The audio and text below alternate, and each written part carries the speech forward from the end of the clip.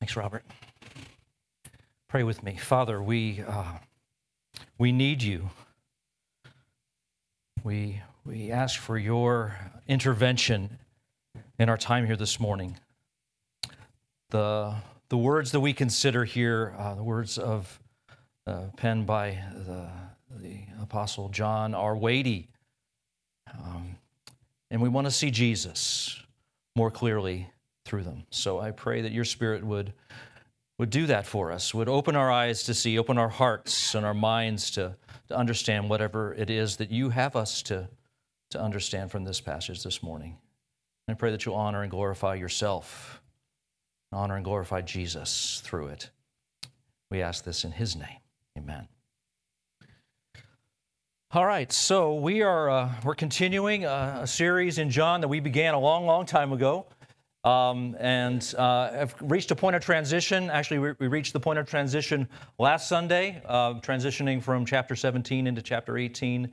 I think it was 5, which the endful chapters that are included only in John's Gospel that tell us so when Jesus was there with much rich detail about what went on in that upper room when Jesus was there with his disciples. And now we've made this transition, and they've left the upper room. And last Sunday, Pastor Chris took us through the first 11 verses of chapter 18. Jesus in the garden, and then the cohort of Romans and the temple guards coming to arrest him, Judas betraying him. And we saw in that Jesus displaying his deity and his sovereignty and his power. Even in the midst of this time where it looks like he's beginning to experience defeat. We saw all of those things about Jesus. And now, at the very end of that passage, Jesus said this to Peter. Peter had tried to defend Jesus, took out a sword, took off the ear of one of the servants, and Jesus said this to Peter: "Put your sword into its sheath. Shall I not drink the cup that the Father has given me? Shall I not drink the cup that the Father has given me?" And this cup language, as Chris took us through it, it's this cup of the wrath of God being poured out, not on those that deserve it, but on Jesus as he took the wrath of God upon himself. And I would submit that what we're going to see from this point forward, starting in verse 12, all the way through the end of chapter 18, and then all the way through chapter 19, as we make our way through that chapter, those are the details of what it meant for Jesus to drink this cup that the Father had given to him.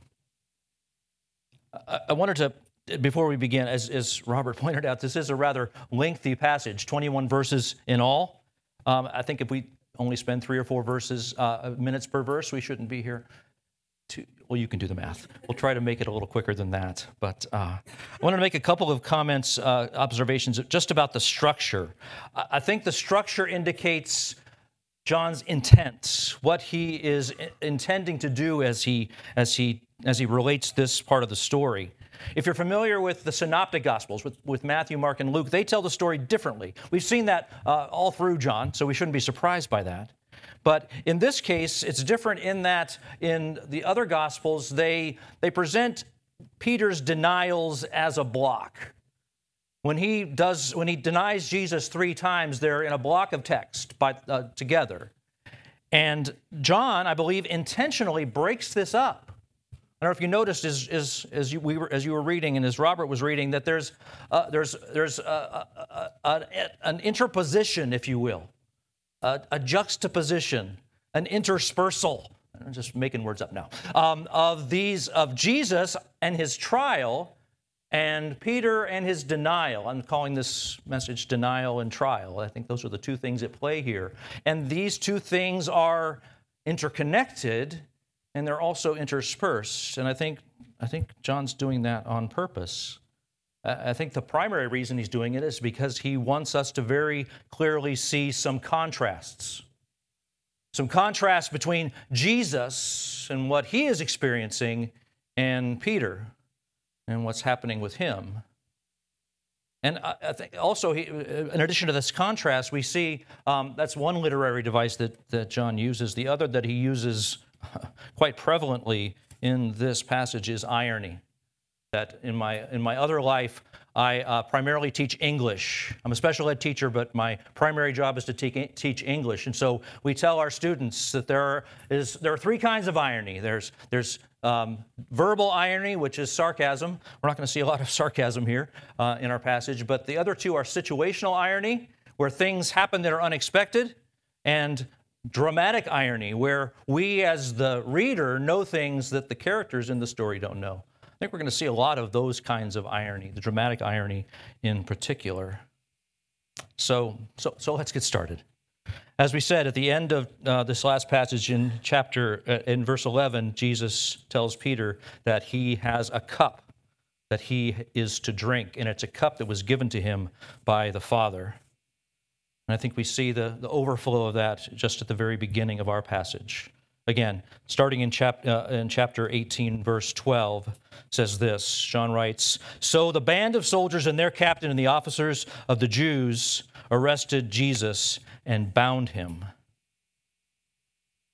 I'm calling this section "The Savior Submits." And at first glance, you might think that it's the same, this Roman cohort and these temple guards that have come. But that's not what I mean when I say that the Savior is submitting. I'm saying that when the Savior submits, he's submitting to his Father. It's to the Father that Jesus is submitting. He's not submitting to those people that have come to arrest him, to these people who have come to bind him.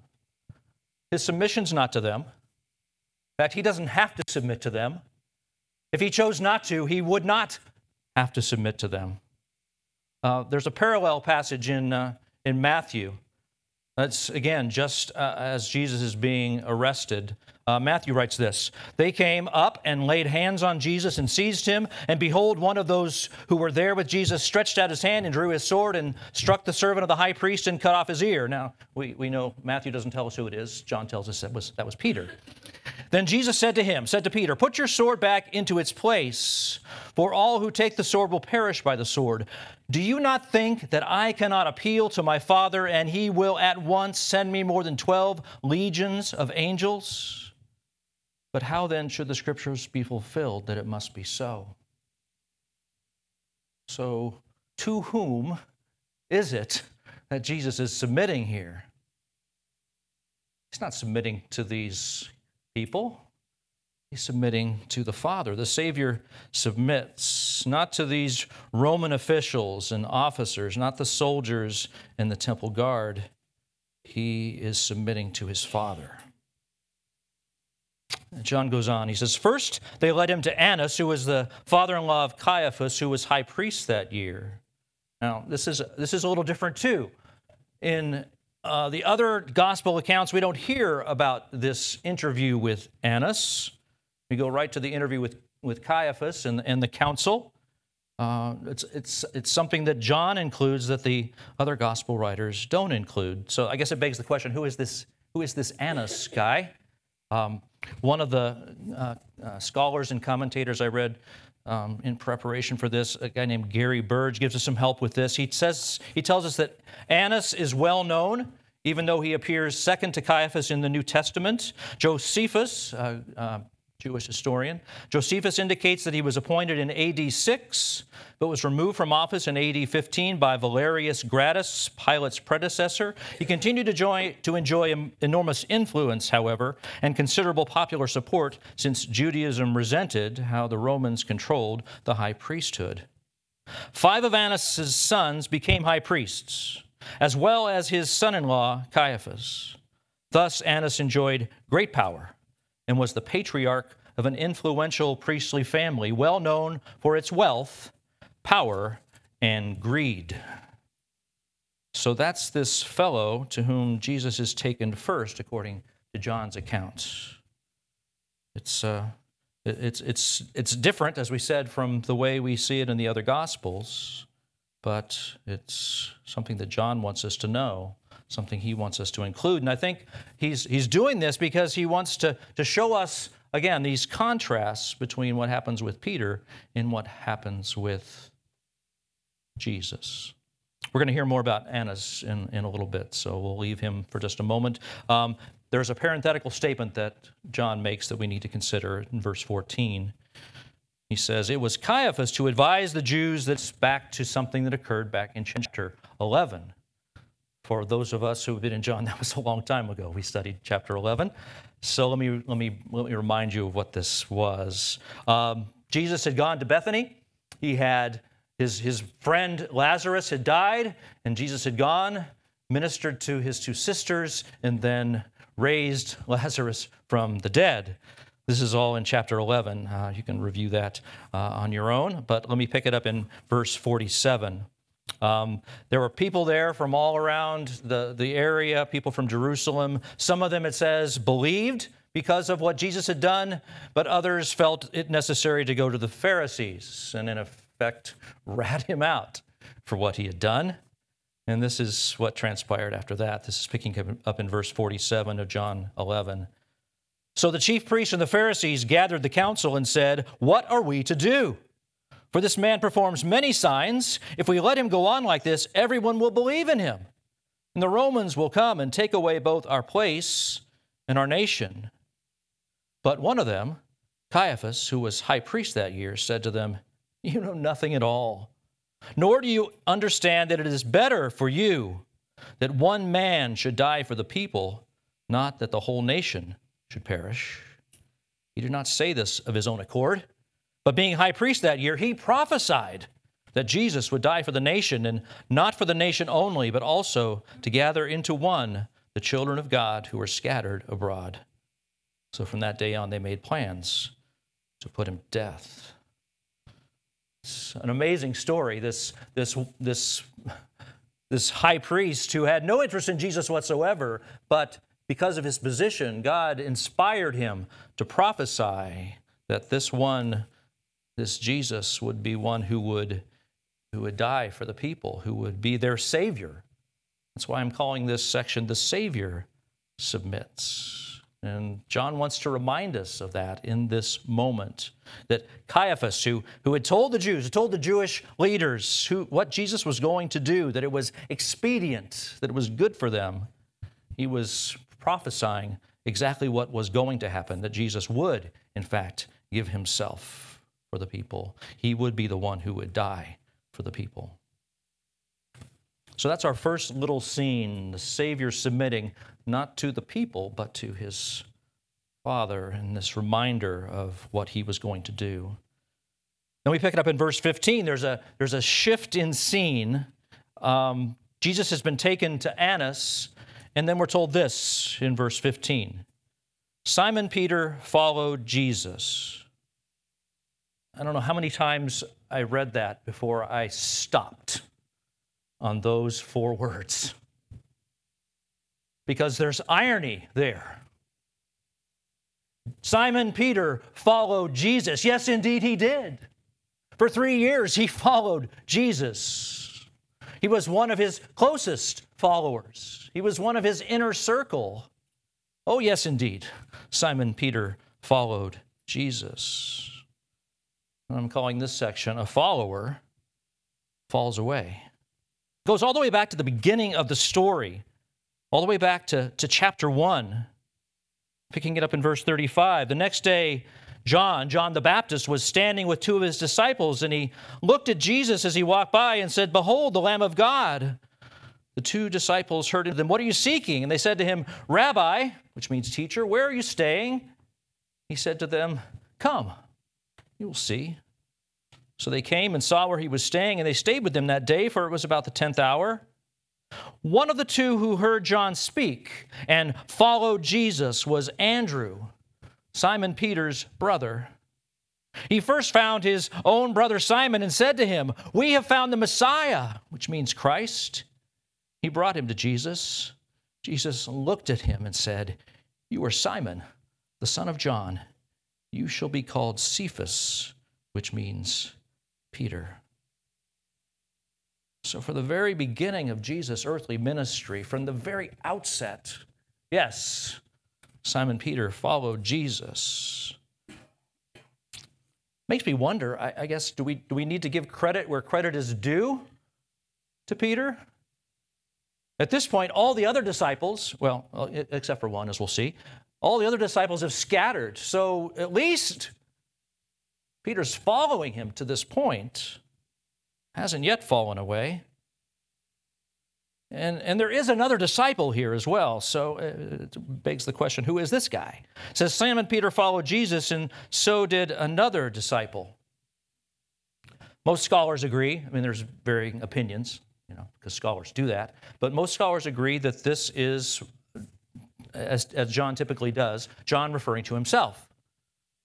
John typically, when he refers to himself, doesn't use his name. He refers to himself sort of in the third person.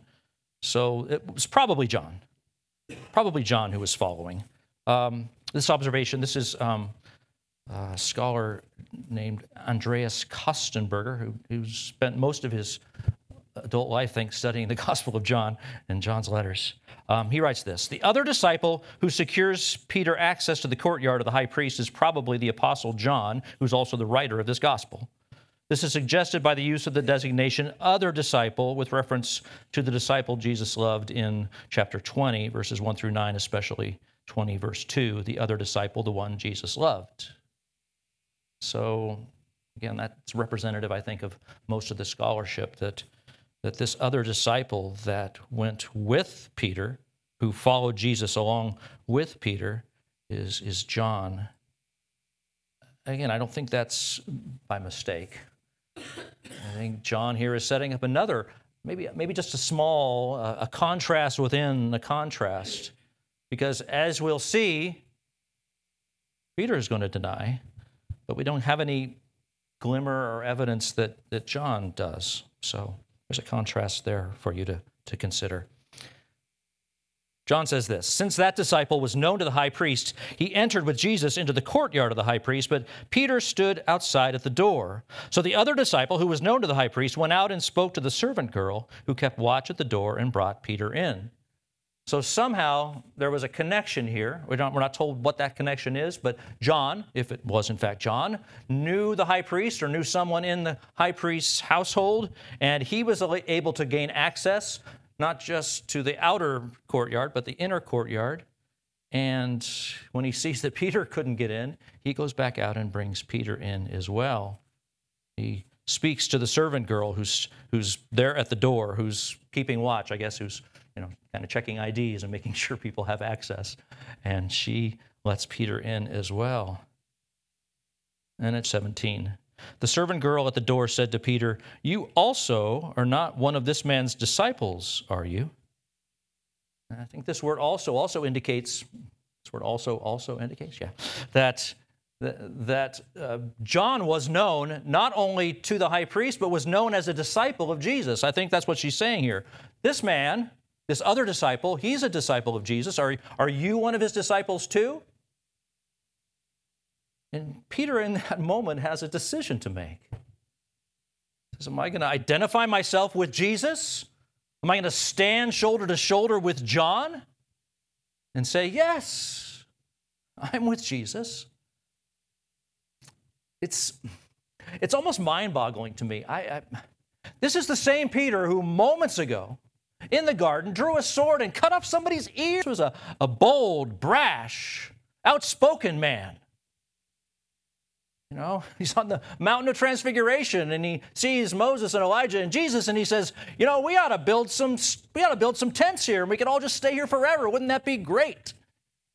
One of the Gospels says he didn't know what he was saying at that moment, but still, speaking his mind, whatever came to his mind, maybe no filter. We all know people like that. This was Peter, and it seems like if anyone in this moment, when asked this question, would have stood with Jesus. I mean, he even had John there with him to stand by him. The servant girl, maybe the least threatening person in the courtyard, says, "You're not one of this man's disciples. You're not like John, are you?" He says, "I am not. I am not." Three words, actually two words in Greek. Simple reply, and a follower falls away. One who had been with Jesus day in, day out, following him for 3 years. And with three simple English words, falls away.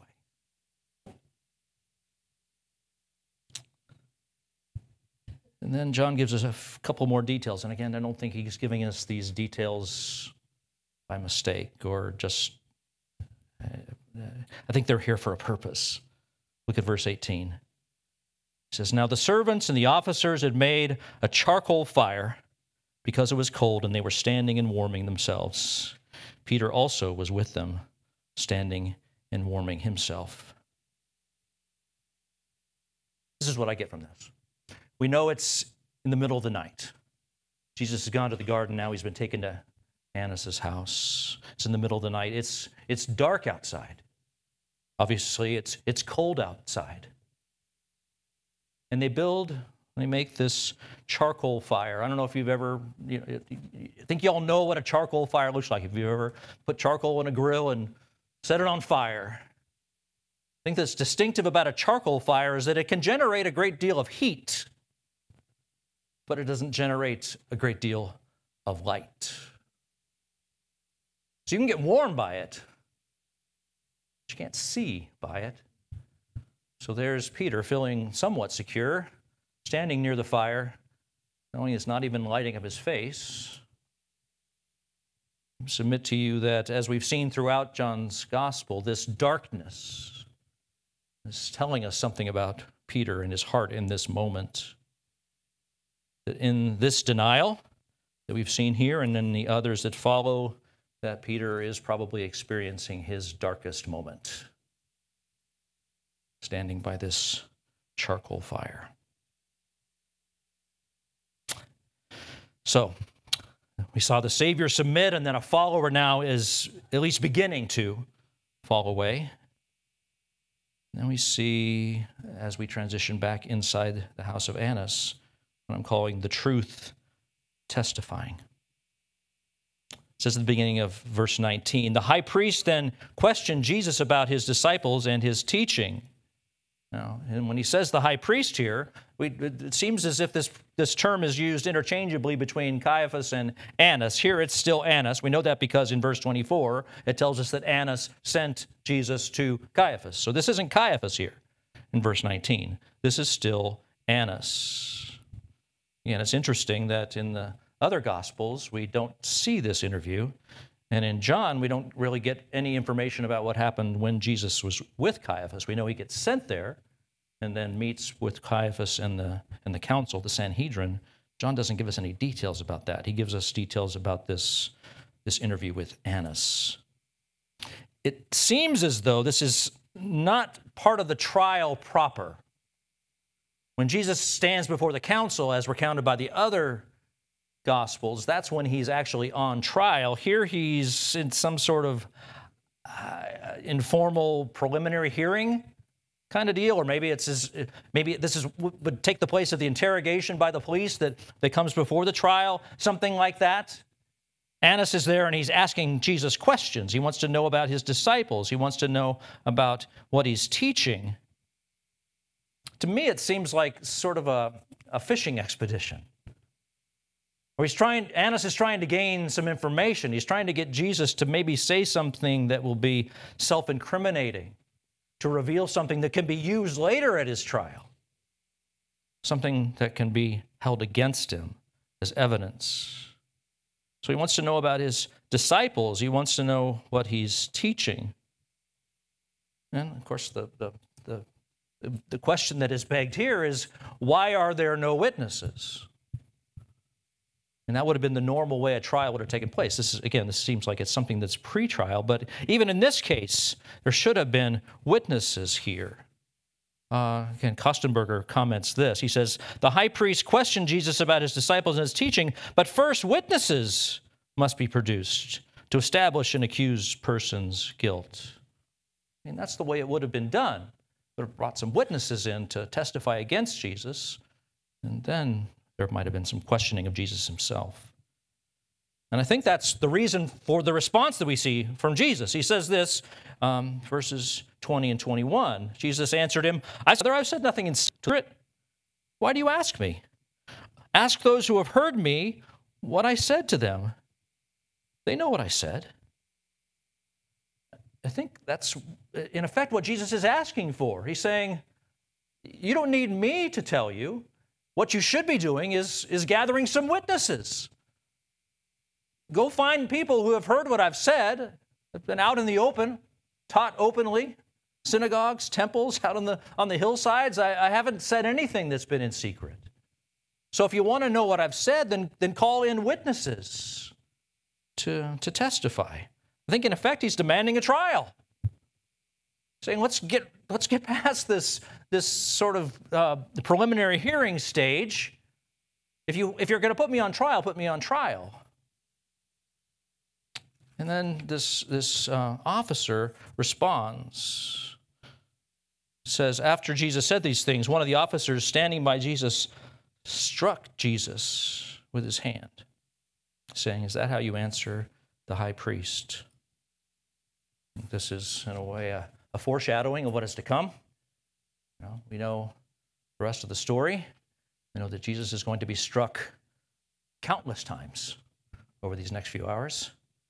This is just the first of many blows that he will suffer. And in response to that, Jesus again asks for actual testimony. Jesus answered him, if what I said is wrong, bear witness.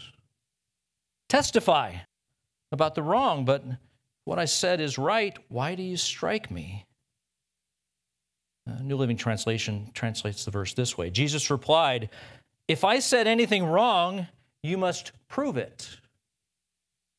But if I'm speaking the truth, why are you beating me? That's why I call this section, The Truth Testifies. Jesus, speaking on his own behalf, is speaking the truth. It's interesting in this translation, it says, if I'm speaking the truth, as if he could do anything else. We know of Jesus that everything that he says is true. Every testimony that he produces is true. Of course, he's speaking the truth. He is the truth. John 14:6. He is testifying out of his truthfulness. And he's asking for a trial. And then verse 24. Annas then sent him bound to Caiaphas, the high priest. So apparently Annas isn't getting what he wants out of this interview. He's not getting Jesus to, in a sense, he acquiesces to Jesus' request. He said, okay, you want a trial? Caiaphas is the guy that does those. He's the actual high priest right now. Let me send you to him. And that's where the trial will take place.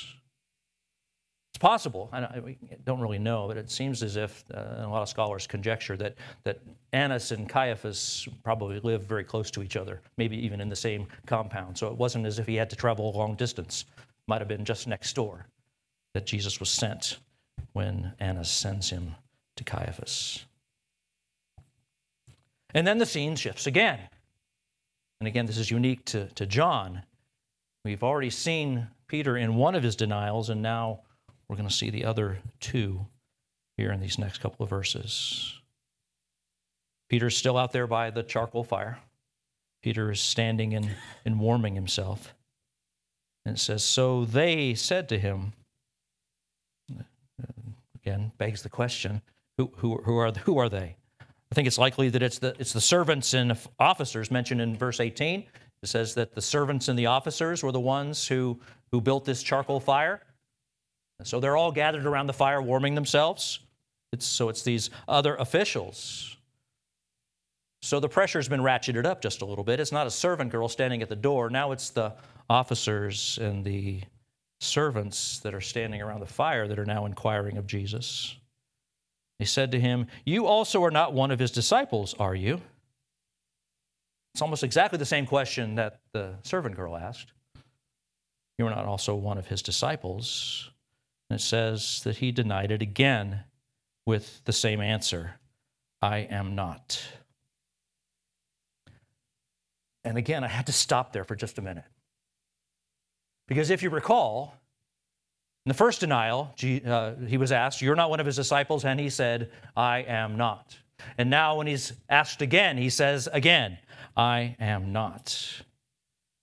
And it reminded me of something. See, in the other Gospels, there's more variety in Peter's answers. Maybe a little more emotion, maybe even a little more vehemently. It even says that he cursed. That he with an oath said, no, I am not one of his disciples. Here it's very simple. And I think that's purposeful. The way Peter records it, it's purposeful. If you recall from last week that Chris pointed out there were 3 I ams in the passage we considered last week. When Jesus said, who is it that you seek? And they said, Jesus of Nazareth. And Jesus said, I am he. And then they all fell down. This amazing exhibition of his power, just the words, I am he, which are tied to his divinity, the I am, those words threw them back. And then he asked again, who are you looking for? And they said, we're looking for Jesus of Nazareth. And he said, I told you, I am he. 3 times he says, I am. And here in our passage today, Peter says twice and implied a 3rd time, I am not. We saw it in verse 17. We see it here in verse 25. And then again in verse 27, Peter again denied it. At that point, John doesn't tell us exactly what he said, but the implication is, man, this huge contrast between Jesus and his power and his authority. Yes, I am. And Peter and his complete lack of authority. It's not me. I am not. I am not. Another observation from Gary Burge, he writes this. By weaving Peter's denials among the various interrogations of Jesus, John makes a theological point. And then he cites another commentator named Brown. He says, Brown aptly comments, John has constructed a dramatic contrast wherein Jesus stands up to his questioners and denies nothing, while Peter cowers before his questioners and denies everything. A contrast between Jesus and Peter. And in verse 26, it says, one of the servants of the high priest, a relative of the man whose ear Peter had cut off, asked, did I not see you in the garden with him? Perhaps this was a realization of Peter's greatest fear as he walked into this situation, that somebody would recognize him. Somebody would know who he was, make that connection. And of course, we see Peter once again denies. And at once, a rooster crowed. At once, a rooster crowed. John doesn't tell us this, but we ought to know that the rooster crowing is in direct fulfillment of what Jesus said was going to happen. Remember back in chapter 13, Jesus said, you're all going to fall away. You're all going to leave me. I'm going to die, and you're all going to be scattered. And Peter says, oh, no, Jesus, not me. Not me. I will go with you, and I will die with you. Jesus, I picture it with a shake of the head. He says, I tell you the truth, Peter, that before the rooster crows, you will deny me 3 times. And in direct fulfillment of that prophecy, Peter denies. A disciple denies. And then the scene shifts yet once more, at least for our passage this morning. Now, it told us at the end of the interview with Annas that Annas sent him to Caiaphas. Now he's with Caiaphas. We know nothing of what happened from John's account of what happened when he was there, but now we are seeing that Jesus is now being transferred once more. It says, then they led Jesus from the house of Caiaphas to the governor's headquarters. It was early morning. So John skips the trial before Caiaphas and the council and takes us directly to the house of Pilate. That would have been the governor at the time. So they're taking him to the praetorium. The they here, I believe, is, as it tells us at the beginning of Matthew chapter 27, all the chief priests and the elders of the people. Matthew tells us that they are the ones who accompanied Jesus, who escorted him to the house of the governor. The dialogue between Jesus and we're not told, but we can observe that Jesus is silent. It was striking to me. In verses 28 through 32, there is no mention of Jesus speaking. Jesus doesn't talk here. Again, Matthew gives us some insight into this. This is from chapter 27 of Matthew, verses 12 through 14. It says, when Jesus was accused by the chief priests and the elders, he gave no answer. Then Pilate said to him, do you not hear how many things they testify against you? But he gave him no answer, not even to a single charge, so that the governor was greatly amazed. This should come as a great surprise to us. Isaiah told us this was going to happen. Isaiah chapter 53, verse 7. He was oppressed, he was afflicted, yet he opened not his mouth, like a lamb that is led to the slaughter, and like a sheep that before its shearers is silent.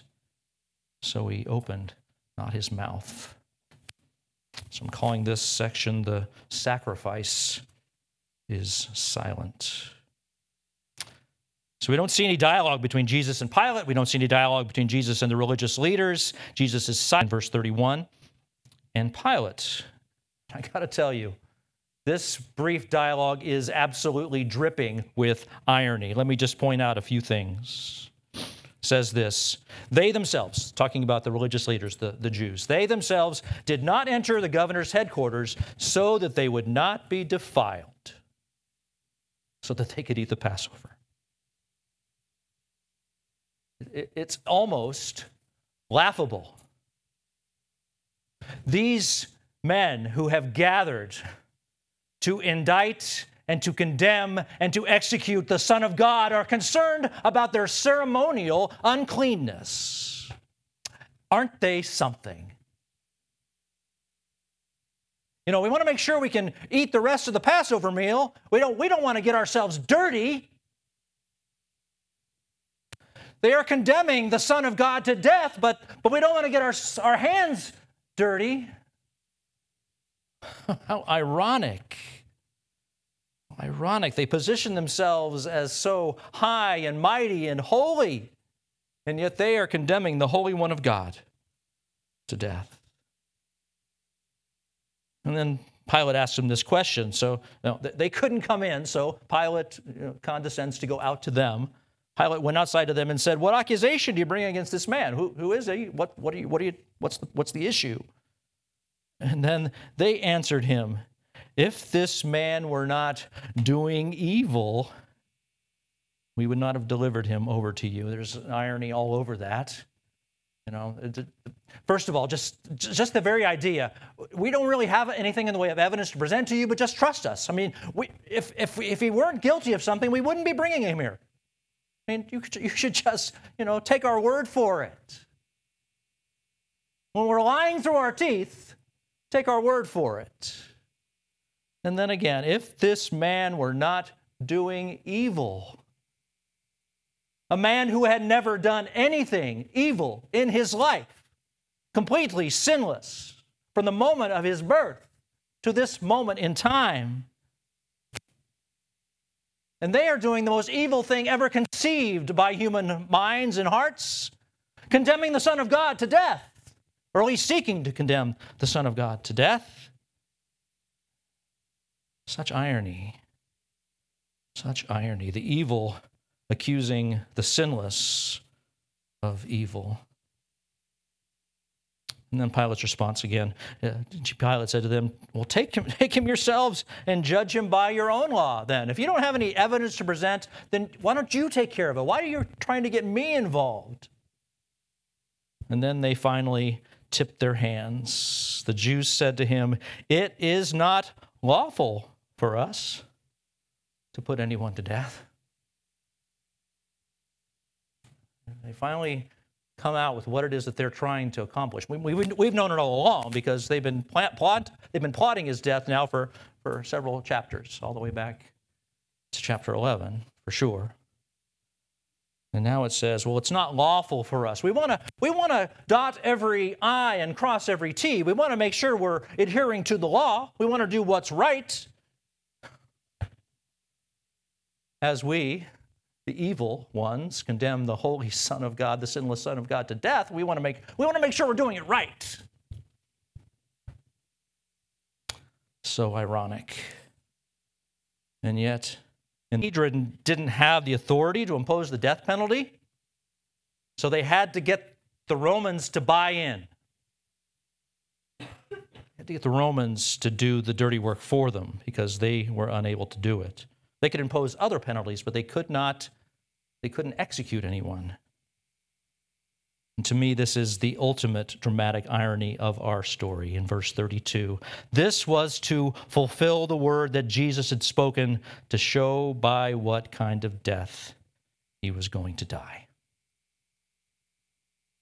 So even in this moment, as Jesus is on trial for his life, he is orchestrating all these events. He's in charge. Told us all the way back in chapter 3 that as Moses lifted up the serpent in the wilderness, so must the Son of Man be lifted up. Told us again in chapter 12, verses 31 through 33. Jesus said this, now is the judgment of this world. Now will the ruler of this world be cast out, and I, when I am lifted from the earth, will draw people to myself. He said this to show by what kind of death he was going to die. Jesus had to die, but he was dying in such a way that he was going to be lifted up on a cruel Roman cross. So here he is, the sacrifice, the silent sacrifice, a willing sacrifice. He's completely in control, even up to and including the method of his execution. And I think it's also worth noting, Chris pointed this out last week, that John says that what Jesus said being fulfilled is being held at the same level as any other prophetic word that is being fulfilled. This was to fulfill the word that Jesus had spoken. Not one of the Old Testament prophets, but that Jesus himself had spoken. We saw something similar in verse 9 when it said that Jesus would not lose any of those who were with him. That was also in fulfillment of a word that he had spoken. So we see this contrast, this juxtaposition, and all the irony that is involved in it with Jesus, who, as the Savior, submits to his Father, even as a follower is falling away. We see the truth speaking, testifying, even as a disciple denies. We see a willing sacrifice who stands before his accusers and is silent. So what are we to take away from all this? I'm sure there are dozens of things that we could take away. Let me just point out a couple. First of all, I want to point out what we can take away from Peter and his experience. I think we should take away maybe a couple of things from Peter. First, we should take away a caution.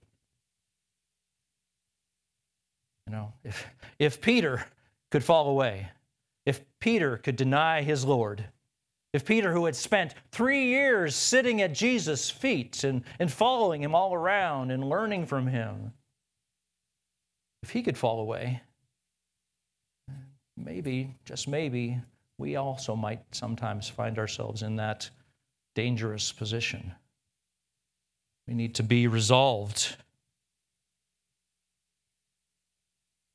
We need to be aware of what it is that we are all capable of in our flesh. But I think we should also take away encouragement. Encouragement that restoration is coming for Peter. Again, Gary Burge writes, Peter's triple denial will return in John's story. For in chapter 21, verses 15 through 17, Peter meets with Jesus in Galilee and is invited 3 times to affirm his love for him. So there's hope for Peter, and there's hope for us. In those times when perhaps we have fallen away, or those times that are coming when we'll be challenged to remain true, there's hope for us. There's hope for us that that Jesus will meet us where we are, just as he met Peter where he was. I'm encouraged by this. This is what Peter himself wrote in his first letter. This is a gracious thing. When mindful of God, one endures sorrows while suffering unjustly. For what credit is it if when you sin and are beaten for it, you endure?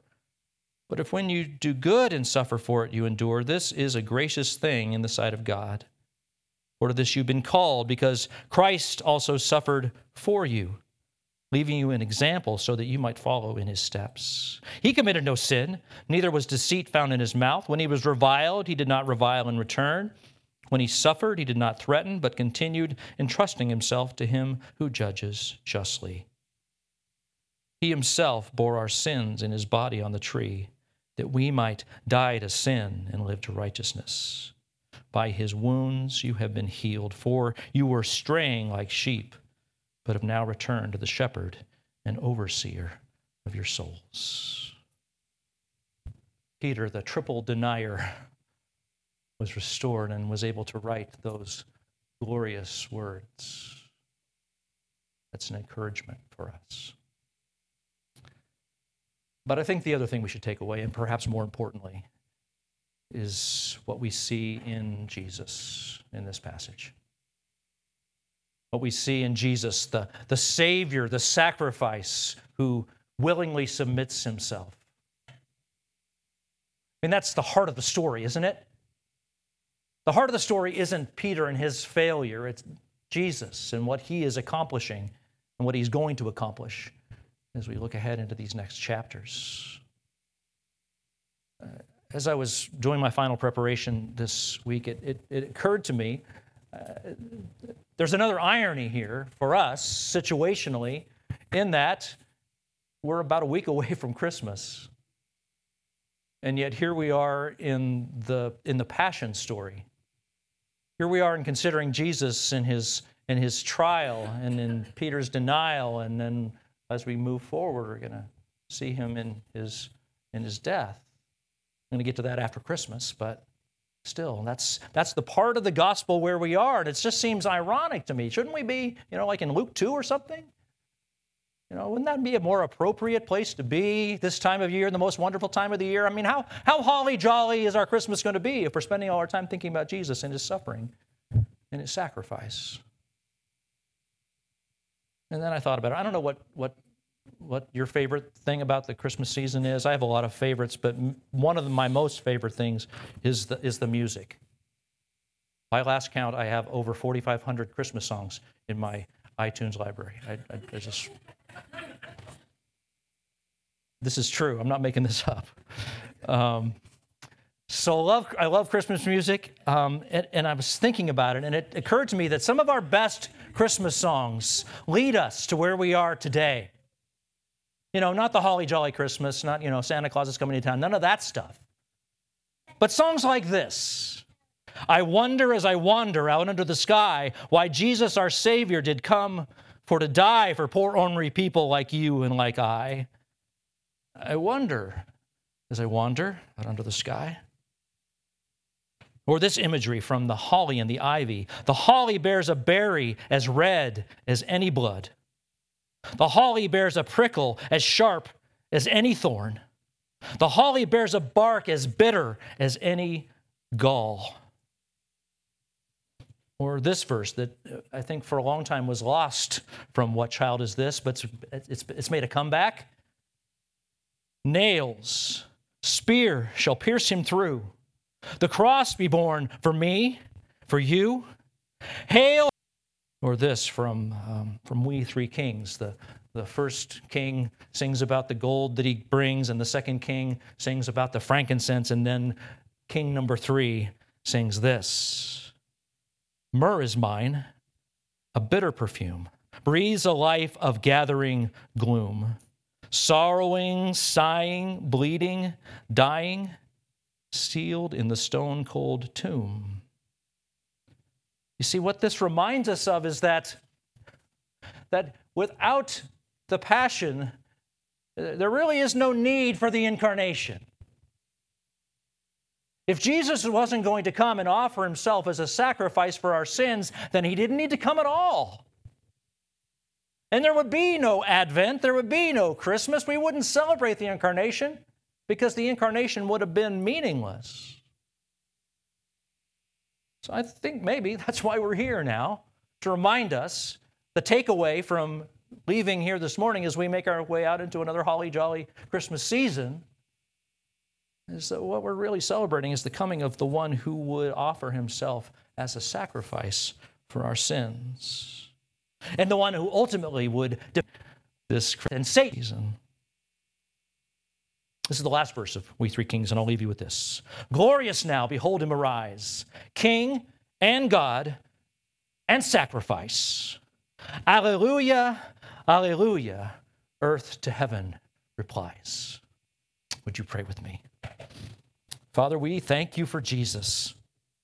Without him, we would have no hope. So the hope that is intended to spring up in our hearts during this Christmas season isn't some sort of, emotional high that we get from a celebration of a season. It's something that comes from the truth, that comes from Jesus and his coming, the truth of the gospel, that in Jesus we have hope, that our sins can be forgiven, that our relationship with you can be restored. That is what Christmas is all about. And part and parcel of that is his sacrifice. So we thank you. We thank you for Jesus. We pray this in his name. Amen.